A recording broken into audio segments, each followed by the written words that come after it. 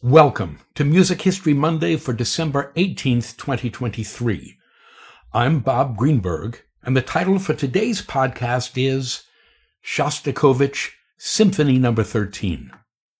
If you haven't already, please consider joining me on my subscription site at patreon.com/RobertGreenbergMusic, where I blog, vlog, podcast, pontificate, review, and bloviate 4 to 6 times a week. On December 18th, 1962, 61 years ago today, Dmitri Shostakovichs Symphony No. 13 received its premiere in Moscow. The symphony stirred up a proverbial hornet's nest of controversy, and we're not talking here about your everyday hornet, but rather those gnarly and nasty Asian giant hornets. It was a symphonic premiere that almost didn't take place, though in the end, the show did go on. Nevertheless, the authorities, that would be the Soviet authorities, notable for their heavy blue serge suits, vodka breaths, and deficient senses of humor, did everything in their power to squash the symphony out of existence.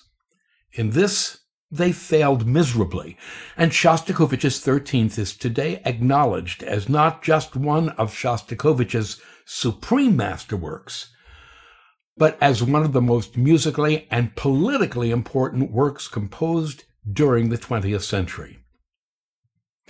A good communist. During the late 1950s, Shostakovich was increasingly used by the Soviet authorities as a sort of artistic figurehead meant to represent the supposedly free Soviet intelligentsia. In 1960, the first secretary of the Communist Party of the Soviet Union, Nikita Khrushchev, 1894 to 1971, decided to make the 54-year-old Shostakovich the chairman of the newly founded RSFSR, the Russian Union of Composers.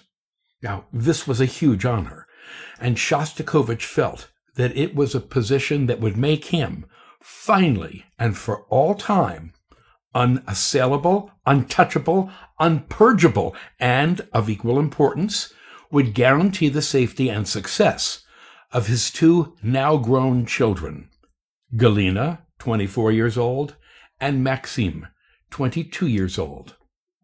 However, there was a catch.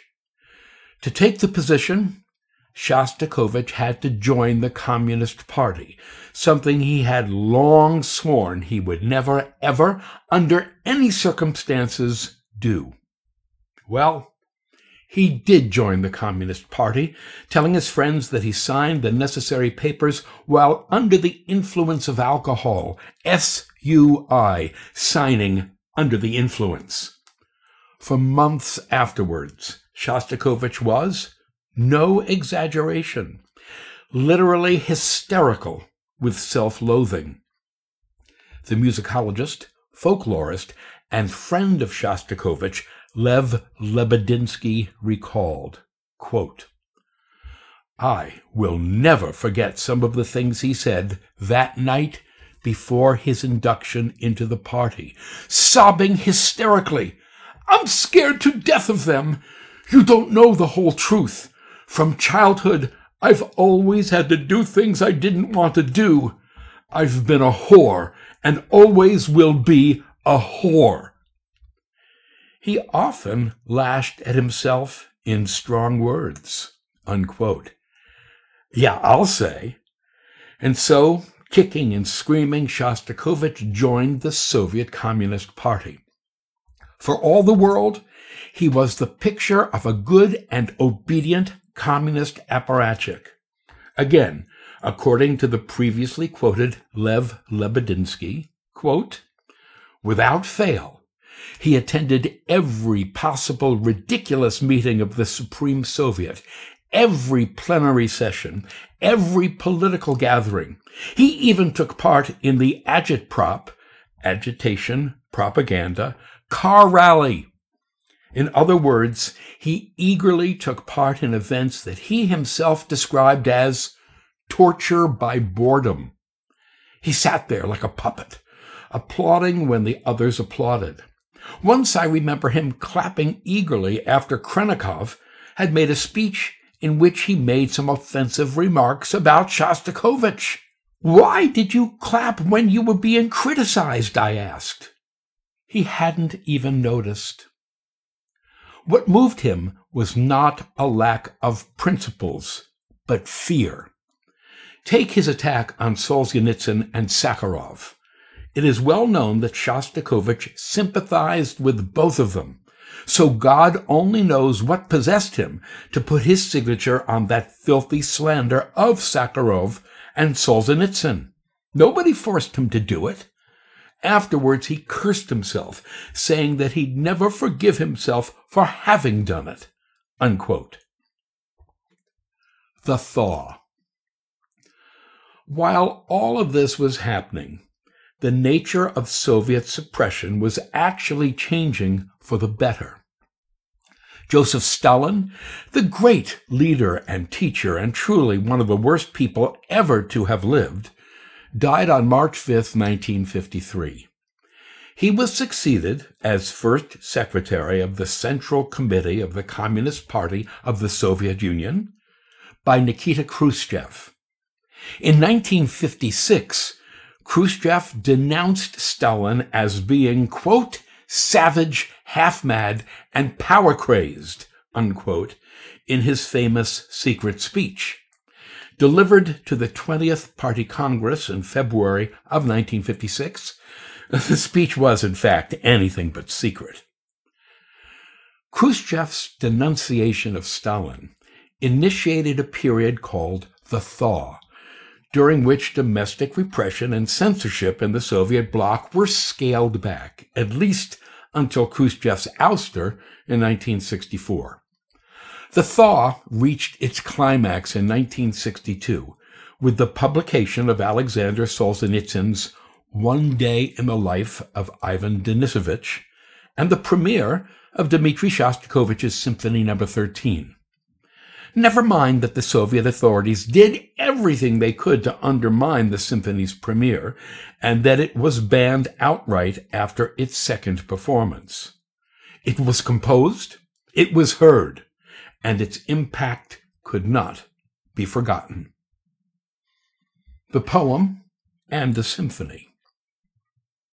On September 19, 1961, a poem entitled Babi Yar was published. Written by a 28-year-old poet named Yevgeny Yevtushenko, 1932 to 2017. The poem, an outright condemnation of Soviet anti-Semitism, unleashed a firestorm of controversy. Yevtushenko was vilified, ostracized, threatened, and spat upon. During Stalin's lifetime, Yevtushenko would simply have been disappeared, leaving hardly a wet spot. So we must consider the treatment he received in 1961 in response to his poem as being quite benign. Babi Yar was a ravine just outside the Ukrainian capital of Kyiv, where between 100,000 and 150,000 men, women, and children were slaughtered, buried, and later burned in open pits by the Nazis. The ravine has since been filled in and is today within the Kyiv city limits. On September 29th and 30th, 1941 alone, some 33,771 Jews were killed there, the single deadliest slaughter of the Holocaust. The Soviet government did not officially recognize this mass killing of Kyiv's Jews as ever having taken place. Yevtushenko's poem tore away the official Soviet party line and revealed the rampant societal anti-Semitism behind it. Yevtushenko's poem concludes with the lines, "There is no Jewish blood in my blood, but I feel the loathsome hatred of all anti-Semitism as though I were a Jew, and that is why I am a true Russian." Shostakovich read the poem and was deeply moved. He told an interviewer, quote, "I was overjoyed when I read Yevtushenko's Baba Yar. The poem astounded me. It astounded thousands of people. Many had heard about Baba Yar, but it took Yevtushenko's poem to make them aware of it. They tried to destroy the memory of Baba Yar. But after Yevtushenko's poem, it became clear that it would never be forgotten. That is the power of art. Art destroys silence." Unquote. So it was that in early 1962, Yevtushenko received a phone call from the great and famous Dmitri Shostakovich. Yevtushenko recalled, quote, "The telephone rang. I heard his amazing, inimitable voice. It was slightly hoarse, stuttering, vibrating, jerky. 'Yevgeny Alexandrovich, Shostakovich here. I read your poem, Baba Yar. It's a remarkable poem. Will you allow me to set it to music?' I was in seventh heaven. At a difficult moment when I was being attacked from every side, Shostakovich himself was asking my permission to set my poem to music. I replied hurriedly, fearing that he might change his mind. 'Of course, please do.' He said matter-of-factly, 'Splendid! Thank God you don't mind. The music is ready. Can you come here right away?' From childhood, the name Dmitri Dmitrievich Shostakovich meant something eternal to me, and I never thought that I would meet him in the flesh. I went to his apartment, where for the first time I heard his setting of Baba Yar. It was not a symphony yet. It was quite extraordinary. He sang in a hoarse voice. When he came to the line, 'It seems to me that I am Anne Frank,' he wept. I was overwhelmed. He amazed me with his profound rendering of the poem. His music made the poem greater, more meaningful and powerful. In a word, it became a much better poem." Unquote. Shostakovich set 4 more poems by Yevtushenko, and together, the 5 settings for bass soloist, men's chorus, and large orchestra became his Symphony No. 13. Look, degrees in genetic mapping are not required to realize that a composition that set to music poems like Baba Yar was not going to meet with approval from state ideologues, thaw or no thaw. Yeah, the Moscow District Party Secretary was recorded as having said, quote, "This is outrageous. We let Shostakovich join the party, and then he goes and presents us with a symphony about Jews," unquote. Once again, back in the old days, Shostakovich and his stinking symphony would simply have disappeared, this time leaving no wet spot at all. But Soviet censorship had changed since the death of Stalin. It was well understood that by 1962, the surest way to create a cultural martyr out of both the composer and his symphony was to ban the symphony's performance. Consequently, the authorities took a somewhat more subtle approach. Shostakovich's choice for the bass soloist was Boris Gomurya, 1903 to 1969, who initially professed to be thrilled to be chosen to sing the premiere. He then sat on the score for a month before writing Shostakovich that in light of the symphony's dubious text, he could not take part in the performance. Okay. The authorities also got to the conductor Evgeny Mravinsky, 1903 to 1988. Mravinsky, who had premiered almost all of Shostakovich's orchestral music since the Fifth Symphony in 1936, also had a sudden change of heart and mind, and likewise refused to premiere the 13th, for which Shostakovich never forgave him. Mravinsky's withdrawal did in fact horrify his friends and admirers, including the cellist and conductor Mstislav Rostropovich, who later wrote, quote, "I despised Mravinsky as a human being for his cowardice in the whole affair of the 13th Symphony. There was no excuse for such behavior. Mravinsky must have understood what a brilliant work the 13th Symphony was, as well as its importance to Shostakovich." Unquote. The conductor Kirill Kondrashin, 1914 to 1981, stepped in for Mravinsky, and rehearsals commenced. The premiere of Shostakovich's Symphony No. 13 was scheduled for the evening of December 18th, 1962. The dress rehearsal was scheduled for that same morning. The house was packed for the rehearsal. Students from the conservatory and party officials were there in conspicuous number. One person who was not there was the new bass soloist, Victor Nichapailo, born 1926, who phoned in 15 minutes before the rehearsal was to begin and claimed that he was indisposed. Got it. Anticipating just such a possibility, Shostakovich and the conductor, Kirill Kondrashin, had arranged for another singer named Vitaly Gromadsky to secretly learn the part, a sort of emergency understudy about whose existence no one else was aware. Gromadsky was brought forward, and the dress rehearsal began. After completing the first movement, the setting of Baba Yar, the conductor Kirill Kondrashin was called to the telephone. Kondrashin tells the story. Quote, "It was Georgy Popov, the Minister of Culture. 'Kirill Petrovich, how is your health?' 'Very well,' I said. Then a menacing tone was introduced. 'Is there anything that might prevent you from conducting tonight?' 'No, I'm in splendid form.'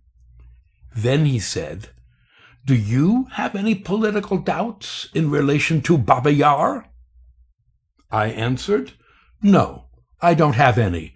I think that it's very timely and very relevant.' Silence again.